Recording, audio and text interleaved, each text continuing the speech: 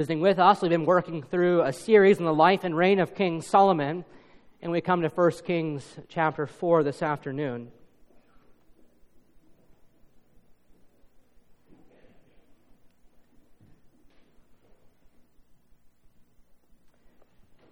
As we read this chapter together, we do so being mindful of the fact that all Scripture is breathed out by God, that it's profitable for our instruction in the faith, that the grass withers, the flower fades, but this word, the word of Christ, endures. It stands firm forever.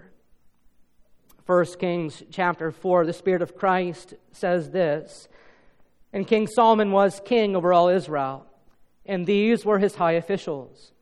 Azariah, the son of Zadok, was the priest. Elihareph and Ahijah, the sons of Shisha, were secretaries. And Jehoshaphat, the son of Ahilud, was recorder. Benaiah, the son of Jehoiada, was in command of the army. Zadok and Abiathar were priests. Azariah, the son of Nathan, was over the officers. And Zabud, the son of Nathan, was priest and king's friend. Ahishar was in charge of the palace, and Adoniram, the son of Abdo, was in charge of the forced labor. Solomon had 12 officers over all Israel, who provided food for the king and his household. Each man had to make provision for 1 month in the year. These were their names: Ben-Hur in the hill country of Ephraim, Ben-Decker and Makaz, Shalbim, Beth-Shemesh, and Elon Beth-Hanan, Ben-Hesed and Arubath, to him belonged Soka and all the land of Hefer, Ben-Abinadab and all Naphath Dor. He had Tapith, the daughter of Solomon, as his wife, Bonman, the son of Ahilud, and Tenach, Megiddo, and all Beth-Shean, that is beside Zeratham, below Jezreel, and from Beth-Shean to Abel-Maholah, as far as the other side of Jokmeam. Ben-Geber and Ramoth-Gilead. He had the villages of Jair, the son of Manasseh, which are in Gilead, and he had the region of Argob, which is in Bashan, 60 great cities with walls and bronze bars. Ahinadab, the son of Edo, and Mahanaim. Ahimaaz in Naphtali. He had taken Basemath, the daughter of Solomon, as his wife. Bana, the son of Hushai, in Asher and Baaloth. Jehoshaphat, the son of Peruah, in Issachar. Shimei, the son of Elah, in Benjamin. And Geber, the son of Uri, in the land of Gilead, the country of Sihon, king of the Amorites, and Og, king of Bashan.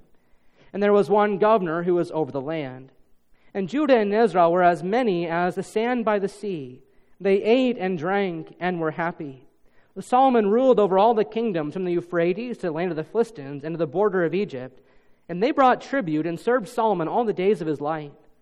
Solomon's provision for 1 day was 30 cores of fine flour and 60 cores of meal, 10 fat oxen and 20 pasture-fed cattle, 100 sheep, besides deer, gazelles, roebucks, and fattened fowl. For he had domain over all the region west of the Euphrates, from Tiphash to Gaza, over all the kings west of the Euphrates. And he had peace on all sides around him. And Judah and Israel lived in safety, from Dan even to Beersheba, every man under his vine and under his fig tree, all the days of King Solomon. Solomon also had 40,000 stalls of horses for his chariots and 12,000 horsemen. And those officers supplied provisions for King Solomon and for all who came to the king's table, each one in his month. They let nothing be lacking. Barley also and straw for the horses and swift steeds they brought to the place where it was required, each according to his duty. And God gave Solomon wisdom and understanding beyond measure, and breadth of mind like the sand of the seashore, so that Solomon's wisdom surpassed the wisdom of all the people of the east and all the wisdom of Egypt. For he was wiser than all other men, wiser than Ethan the Ezrahite, and Herman, Cachal, and Darda, the sons of Mahal, and his fame was in all the surrounding nations. He also spoke 3,000 proverbs, and his songs were 1,005. He spoke of trees, from the cedar that is in Lebanon to the hyssop that grows out of the wall. He also spoke of beasts, and of birds, and of reptiles, and of fish. And people of all nations came to hear the wisdom of Solomon, and from all the kings of the earth who had heard of his wisdom." So far, the reading of God's own word. May bless that to us as we meditate upon it this afternoon. Dear congregation of the Lord Jesus Christ, perhaps some of us come to a passage like this, and we aren't quite sure what to do with it. Perhaps you've read through 1 and 2 Kings around your dinner tables, but when you got to 1 Kings chapter 4, you quickly glossed over much of what the Spirit of Christ has recorded for us here, especially in these first 19 verses. After all, what we have in this passage in the first place is a list of names, followed by a list of numbers and supplies, and then we have a concluding note about the wisdom that God gave to Solomon such that he was wiser than all other men. And yet in the midst of these lists of names and supplies and numbers, God is speaking to us with a gospel word. God is speaking to us with a gospel word about the kingdom of our Lord Jesus Christ. We, of course, recognize that King Solomon is but a picture of that greater king who is to come, and that the kingdom of Solomon, as glorious as it is, and it is a glorious picture, is indeed nothing but a picture, but a foreshadowing of that greater kingdom that is to come in Christ, that kingdom in which we now live, that kingdom from which we pray, Thy kingdom come, Thy will be done on earth as it is in heaven. But here in 1 Kings chapter 4, the Spirit of the greater King, King Jesus, is telling us something profound about this glorious kingdom, that when wisdom reigns, the people of God are truly blessed. When wisdom reigns, the people of God live in safety and security, each man under his vine and under his fig tree. Here in 1 Kings 4, we see that everything and everyone is accounted for. It's an orderly kingdom that has a truly wise administration at the helm. That's how our text begins. That's what we find in the first 19 verses of our passage. We see the rule of wisdom. Here the Spirit of Christ highlights for us the stark contrast between the well-ordered, well-structured kingdom of Christ versus the disorderly, chaotic structures of the kingdoms of this world. Those kingdoms which do not have the wisdom of God. Those kingdoms which despise God and despise the Word of God. And we see that all around us, don't we? So much disorder, so much chaos, and sometimes enough to almost make our heads spin. But here we see the kingdom of our Lord Jesus Christ is a well-ordered kingdom. It's a kingdom that's characterized by peace and security. And because it's a well-structured and well-ordered kingdom, we see in the second place that it's also a wealthy kingdom. It's a kingdom that is richly blessed by our Father in heaven. In verses 20 through 28, we see the riches of wisdom. Judah and Israel were as many as the sand of the seashore. They ate and drank and were happy. Nothing is lacking in this kingdom. But in the kingdom of God is found more than you could ever ask for or imagine. You need not look anywhere else. And then we're going to notice in the third place this evening the reach of wisdom. God gave Solomon wisdom and understanding beyond measure, the Spirit tells us, and breadth of mind like the sand of the seashore. And people from all nations came to hear the wisdom of Solomon. Those are the three things we're going to consider together this evening: the rule of wisdom, the riches of wisdom, and finally the reach of wisdom. When the wisdom reigns, God's people are truly blessed. Now you'll notice that this passage comes to us in the context of 1 Kings chapter 3. But to back up slightly before that, you may recall from earlier on in the series that in 1 Kings chapter 1, God secured Solomon's ascension to the throne. He ensured that Adonijah could not steal the throne from Solomon's hands. And then in 1 Kings chapter 2, God established that kingdom, banishing all the enemies outside of the kingdom. And then we read in verse 3 of chapter 3 that Solomon loved the Lord, walking in the statutes of his father David, and how it happened at Gibeon. The Lord appeared to Solomon in a dream by night and said, "Ask what I shall give you."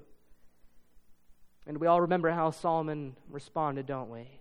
Solomon prayed for wisdom, that God would give him a wise and discerning heart. And he did so by rooting that request in the faithfulness of God. He prayed to the Lord, "Lord, you have shown great and steadfast love to dear servant David my father, and you have kept for him this great and steadfast love, and have given him a son to sit on his throne this day."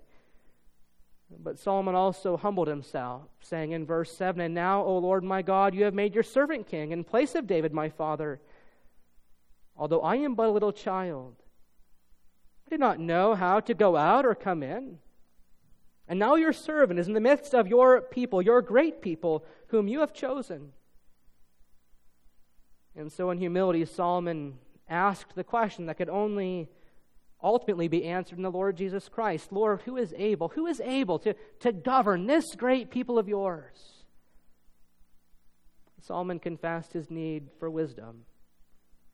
And as we all know, the Lord was pleased with his request, saying in verse 10 of chapter 3, "Because you have asked this, you have not asked for yourself long life or riches or the life of your enemies, but have asked for yourself understanding to discern what is right. Behold, I now do according to your word. Behold, I give you a wise and discerning heart, so that none like you has been before you, and none like you shall arise after you. And I give you also what you have not asked, both riches and honor, so that no other king shall compare with you all your days." And at that point, the nation of Israel began to see God's faithfulness to these promises. In the second part of chapter 3, Solomon's wisdom is first seen on display as he adjudicates that matter between the two prostitute mothers, each one claiming that living child to be their own. And in the wake of that event, his fame began to spread throughout the land, such that we read at the end of chapter 3, that when all Israel heard the judgment the king had rendered, they stood in awe of the king, because they perceived the wisdom of God was in King Solomon to do justice. And this is where chapter 4 picks up the story. The people of Israel are standing in awe of the king, because they can see with their eyes that God's wisdom is made manifest in the reign of King Solomon, not only to secure justice, but also to secure peace and security, to secure structure and order. And in this way, the king of Israel begins to bear a striking resemblance to the king of heaven. For our God also is indeed a God of order. When God created the world, He did so in wisdom. Everything and everyone had a place and a purpose. Everything and everyone worked properly and efficiently. All of life was well ordered and well structured. Solomon himself reflects on this when he says in Proverbs chapter 3, "The Lord by wisdom founded the earth, and by understanding He established the heavens." And we see God's orderliness in creation, don't we? How He ordains the seasons, how He ordains the sun to rise and the rains to fall. We see God's orderliness in creation when we consider how He designed it, that a man should leave his father and mother and cleave to his wife, and out of that union develop a covenant home where the mom and dad love each other and the children obey mom and dad and grow in wisdom and stature. And yet we see God's orderliness not only in His creation, but also in His redemption and salvation. There too, God shows Himself to be a God of order. Consider those words of Romans chapter 8, which Reformed theologians often refer to as the Ordo Salutis, or the order of salvation. Those whom God foreknew, He also predestined. And those whom He predestined, He also called. And those whom He called, He also justified. And those whom He justified, He also glorified. For although sin introduced chaos and disorder into the world ever since the garden, God has been on a mission to reverse the folly of sin and to reestablish order and security for His people. And that's what God is doing here. That's what God is doing here in the life of Israel and in the reign of King Solomon. God is restoring order. God is pointing them forward to that greater work of Christ, by whose death and resurrection good order might finally be regained. King Solomon writes, "One pastor knew the promises that God had made to David, including the promise of a royal dynasty that would last from age to age. And he also knew the promise that God had made to him, to give him incomparable wisdom. And so here was a kingdom that was destined to make its mark on the world. Solomon was building something to last. And more importantly, God was building something to last. He's laying the foundation for a kingdom that will never end." That's what the Spirit of Christ is saying to us here when He tells us that King Solomon was king over all Israel, and then goes on to list off all his high officials, his high cabinet, if you will. God is laying the foundation for a kingdom that's never going to end.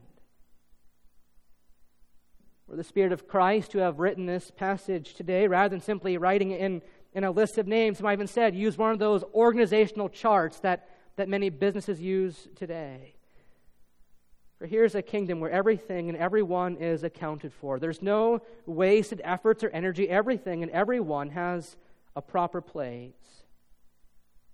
And it's all in order that the people of Israel might know the blessing of God and so be a blessing to the watching world around them, just as God had said to Abraham in Genesis chapter 12. Moreover, in addition to the primary cabinet, Solomon also had 12 officers over all Israel who provided food for the king and his household. Each man had to make provision for 1 month in the year. And then the Spirit of Christ goes on to provide an exact listing of their names as well. These names of these faithful servants of the king, these faithful subjects in the kingdom of God who love God and who love the people of God. While I'm not going to read all their names a second time, it's still important that we not simply ignore them or overlook them. To be sure, despite the fact that these men were well known in their own day, they certainly aren't household names anymore. And so it is easy for us to overlook people like this in the Bible, especially when they have such unfamiliar and unpronounceable names as they do here. But the lives of these men, writes one pastor, mattered. They mattered to them and they mattered to God, which reminds us that we matter too. This list, writes Dale Ralph Davis, is another evidence of God's concern for individuals, the forgotten as well as the famous. For in the kingdom of God, every person matters. Most of the people in the world have no idea who we are. And our names perhaps sound just as unfamiliar and strange to the world as names like Ben Decker and Abinadab sound to us. And yet, despite the fact that our names are unknown to the world, and despite the fact that most of our names will be forgotten by the world, each and every one of our names is known by God. And each and every one of our names will be remembered by God. For even as these names of Solomon's officials are inscribed, written down here in 1 Kings chapter 4, we know that our names also are inscribed. They are written down in that greater book, the book of life. We should not be discouraged, therefore, if our service to Christ seems insignificant or sometimes gets overlooked by others, writes Derek Thomas. For God knows the people who belong to Him, and He remembers the work that we do for His glory. Isn't that comforting for us to know, dear saints, that despite the fact that we often feel forgotten, overlooked, we have neither been forgotten nor overlooked by the King of Heaven, that the King of Heaven sees us. He sees you, fathers and mothers, reading your Bibles around the dinner table with your children. He sees you moms changing diapers and folding laundry and keeping the house in good order while your husband is away. He sees you young men and women hard at work, seeking to shine as bright stars in the world. The King of Heaven sees us. The King of Heaven has seen the profession of faith made by Sam, Tyson, and Rebecca. And He remembers tonight the words that He spoke to His disciples. If you confess my name before men, I will confess your names before my Father in heaven. Our names are written down in His book. He sees us. He sees all the things we do for His glory out of love for Him, things that maybe nobody else even knows about. And He promises to reward them richly according to His grace, even as we confess in Lord's Day 24 of the Catechism. And on the day of our King's return, Article 37 of the Belgic Confession says that you'll receive the fruits of your labors and of all the trouble you've suffered in this life. And in the presence of your oppressors, you'll be crowned with glory and honor. The Son of God will confess your names before the Father, and every tear He will wipe away from your eyes. The King of Heaven will reward you abundantly. In God's well-ordered kingdom, the rule of wisdom incorporates each and every one of us into His service. Each and every one of us has a place. Each one of us has a purpose. This is the rule of wisdom. Each one of us has a purpose. I was reminded of that line by JFK, how resolved he was to put a man on the moon, such that it became the overarching vision that even the the broom sweeper at NASA said, I'm putting a man on the moon. This is the kingdom vision that God gives to us. Each one of us has a place. Each one of us has a purpose in his kingdom. This is the rule of wisdom, the administration of wisdom in the kingdom of God. We want to see in the second place tonight also the riches of wisdom. We read in verse 20 that Judah and Israel were as many as the sand of the sea. They ate and drank and were happy. Solomon ruled over all the kingdoms from the Euphrates to the land of the Philistines and to the border of Egypt. They brought tribute and served Solomon all the days of his life. You see, as wisdom reigns through King Solomon, God is fulfilling his covenant promises, the promise that he made to Abraham in Genesis 22 when he said, I will surely bless you and multiply you and your offspring as the stars of heaven and as the sand that is on the seashore. And your offspring shall possess the gate of his enemies, and in your offspring shall all the nations of the earth be blessed, because you have obeyed my voice. You see, boys and girls, our God is a promise-keeping God. It's important that you remember that all the days of your life. Our God, the God of the Bible, is a promise-keeping God. No matter what may come your way, you can be sure that God will be faithful to his promises, and it is his faithfulness to his promises. That's his faithfulness that lies in the background of 1 Kings chapter 4. This account comes to us in the context of that much grander story, the story of God's promise to destroy the seed of the serpent. And so Dale Ralph Davis gets it exactly right when he comments on this passage. Joy and gladness grip the hearts and lives of God's people whenever they see how firm God's word is. This is what the certainty of God's grace does in our lives. It assures and makes way for exceedingly great gladness that can be found nowhere else. Truly, writes Dale Ralph Davis, this passage is ecstatic over the fidelity of the Lord. And so we read that the people of Israel ate and drank and were happy. This is why the author of Kings has given us all these seemingly minor details to show that true happiness is found in one place alone, and that's in the king whose kingdom is containing riches beyond measure. God's promises were coming true before Israel's eyes, the covenant promise that he swore to keep. Israel and Judah were as many as the sand by the sea. They ate and drank and were happy. And the kings from the foreign nations came to Israel and paid tribute to God's anointed king, a picture, a foreshadowing of still greater things to come in the Lord Jesus Christ. Moreover, Solomon's provision for one day was 30 cores of fine flour and 60 cores of meal, 10 fat oxen and 20 pasture-fed cattle, 100 sheep, besides deer, gazelle, roebucks, and fattened fowl. This was the bounty of the king's table, an endless supply. For he had dominion over all the region west of the Euphrates, from Tiphash to Gaza, over all the kings west of the Euphrates. And he had peace on all sides around him. And Judah and Israel lived in safety, from Dan even to Beersheba, every man under his vine and under his fig tree, all the days of King Solomon. Peace and security, people of God. These things can only be found in the kingdom of Christ. And these things, peace and safety, peace and security, are ours, because we have a wise king who is seated on the throne. That's what the Spirit of Christ is saying to us here. The language of every man under his vine and under his fig tree is simply a poetic way of saying everyone was safe and sound. Everyone had a place in the kingdom of peace. Isn't this always a timely message for the people of God living in this world? Because that doesn't always appear to be the case, does it? As the peoples of the world wage war against the church of Christ and conspire together against the Lord's anointed.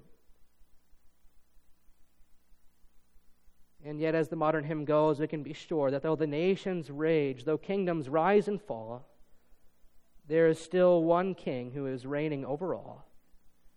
And so we need not fear, for this truth remains: our God is the Ancient of Days. None above him, none before him. All of time is in his hand. For his throne it shall remain and ever stand. All the power, all the glory, we can trust in his name, because our God is the Ancient of Days. Of course, here in this life, we don't always experience this peaceable kingdom as profoundly as we one day will. But a peaceable kingdom and peace on earth is one of God's promises. One of the promises that God has made in the Lord Jesus Christ. The prophet Isaiah has said that his name shall be called what? Wonderful Counselor, Mighty God, Everlasting Father, Prince of Peace. And of the increase of his government and of peace there will be no end. Solomon also had 40,000 stalls of horses for his chariots and 12,000 horsemen. And those officers supplied provisions for King Solomon, and for all who came to King Solomon's table, each one in his month, they let nothing be lacking. Barley also and straw for the horses and swift steeds they brought to the place where it was required, each according to his duty. We may, of course, recall and know from Deuteronomy 17 the kings of Israel were warned against increasing and counting great horses like this. Maybe there is a foreshadowing here of Solomon's eventual decline. The prophet Micah, in fact, will later declare and describe Solomon's chariot cities as being the beginning of Israel's sins. And so perhaps this is a blemish in this otherwise magnificent portrait of the kingdom of God, reminding us ever so subtly that Israel yet needed to look for another. But the point of emphasis here in 1 Kings chapter 4 is found at the end of verse 27. Nothing was lacking. They let nothing be lacking. For such is the way things always are in God's kingdom. Peace and rest on every side. Plenty to eat and plenty to drink at the table of the king. And don't we get a foretaste of that every time we celebrate the Lord's Supper? Food enough and drink enough, pointing us forward, and we're going to sit beside Christ and enjoy the bounty of his table forever. The people ate and drank and were happy. Every man under his vine, under his fig tree, the riches of wisdom. I notice finally tonight the reach of wisdom. And God gave Solomon wisdom and understanding beyond measure and breadth of mind like the sand of the seashore, so that Solomon's wisdom surpassed the wisdom of all the people of the east and all the wisdom of Egypt. For he was wiser than all other men, wiser than Ethan the Ezrahite and Haman and Cachal and Darda the sons of Mahal. And his fame was in all the surrounding nations. The first thing the Spirit of Christ emphasizes for us here is the quality of the king's wisdom. As his rule and reign pointed forward to the rule and reign of King Jesus, Solomon's wisdom was unparalleled to anyone else's in all the world. And the source of this wonderful wisdom was, of course, God himself. There's no secret here. God gave it, and God's grace explains it. God gave Solomon wisdom and understanding beyond measure. And this is why we can have so many intellectuals in our own society today who remain so utterly foolish. This explains why it is that we live in a world where our intellectual elites can no longer even recognize that in God's well-ordered world, he made man male and female. It's because they don't have the wisdom of God.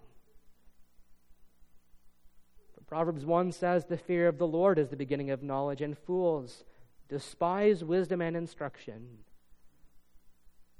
But God gave Solomon wisdom, according to the riches of his grace, that Israel might know the blessing of having a king with a wise and discerning heart sit on the throne, that Israel might know the blessing of having a wise king who has all the answers to the hardest questions of life, like why am I here, and where am I going, and what is the meaning of life?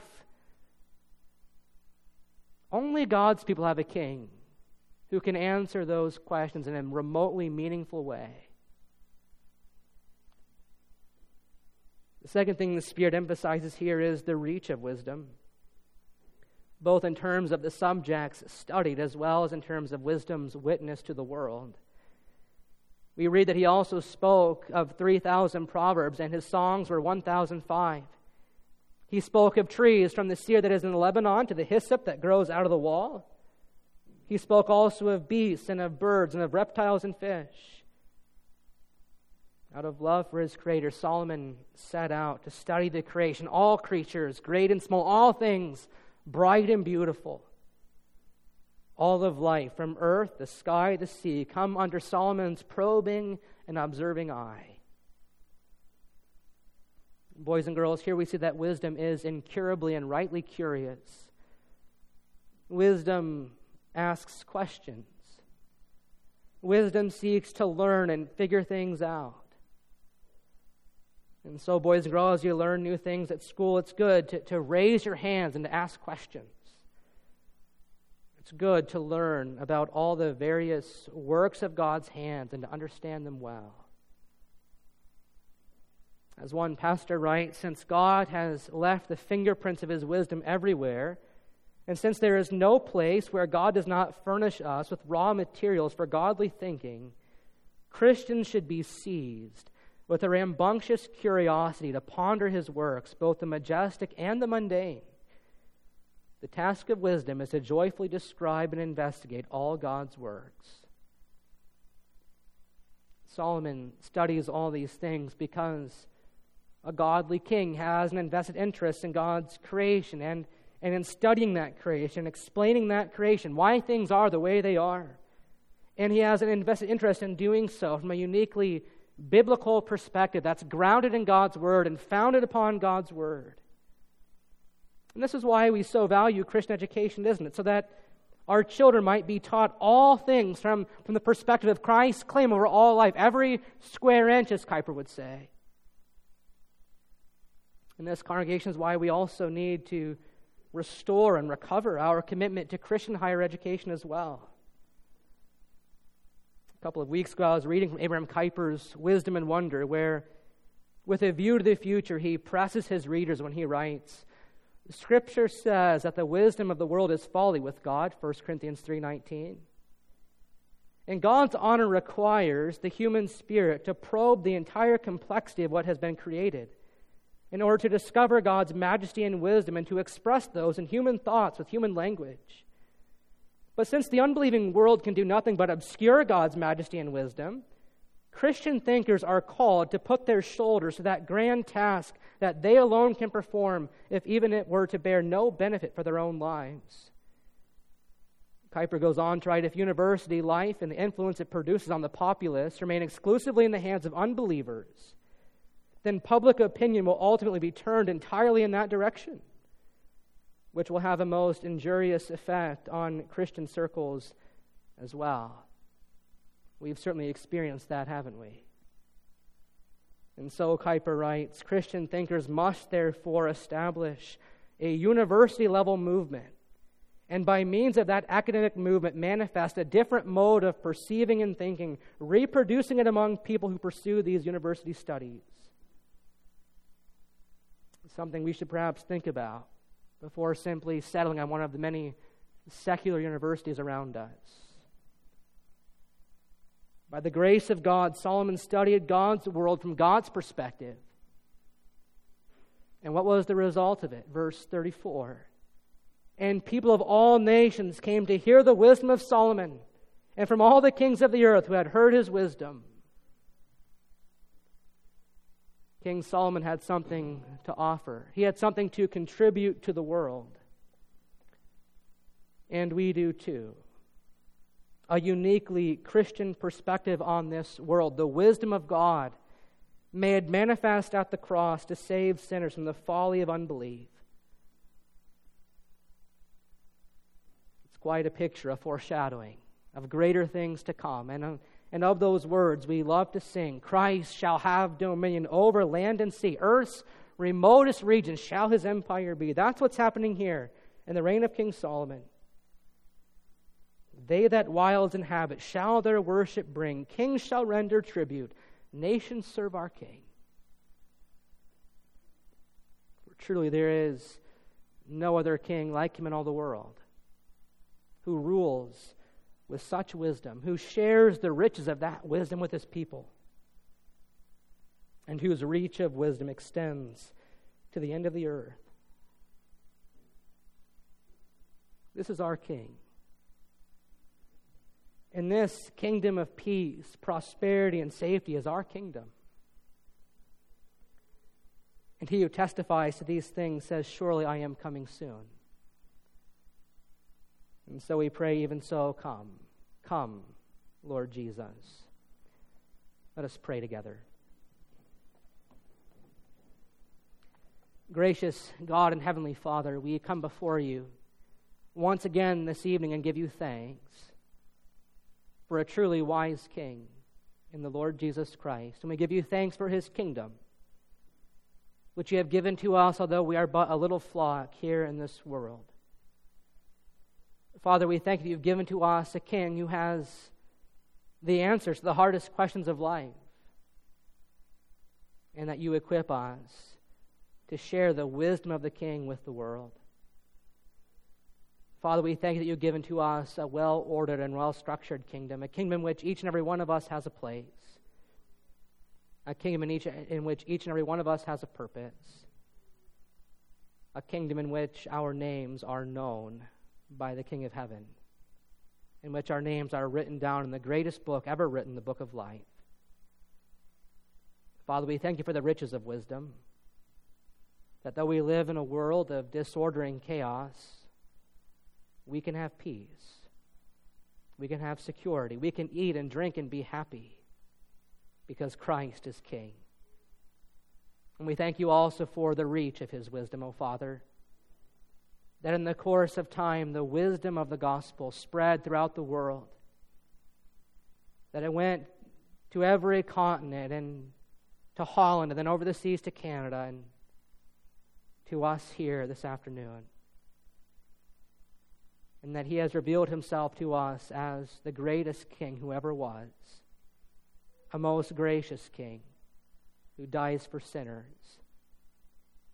Father, we pray that we would see this King soon, that he would come tonight, that he would come even here and now, that he would lift us into the air to see him as he is, that we would enter into the most glorious, blessed kingdom that shall never fade away, that kingdom in all its fullness, where sin, Satan, and sorrow are no more, where the foolishness of sin is forgotten and a thing of the past.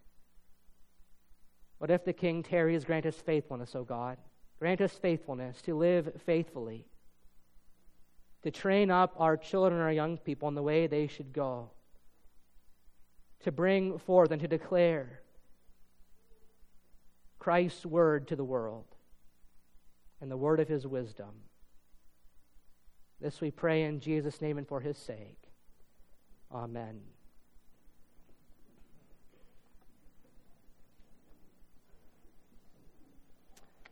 For a song of response, let's stand to sing 421, Christ Shall Have Dominion. We'll sing all the stanzas of 421.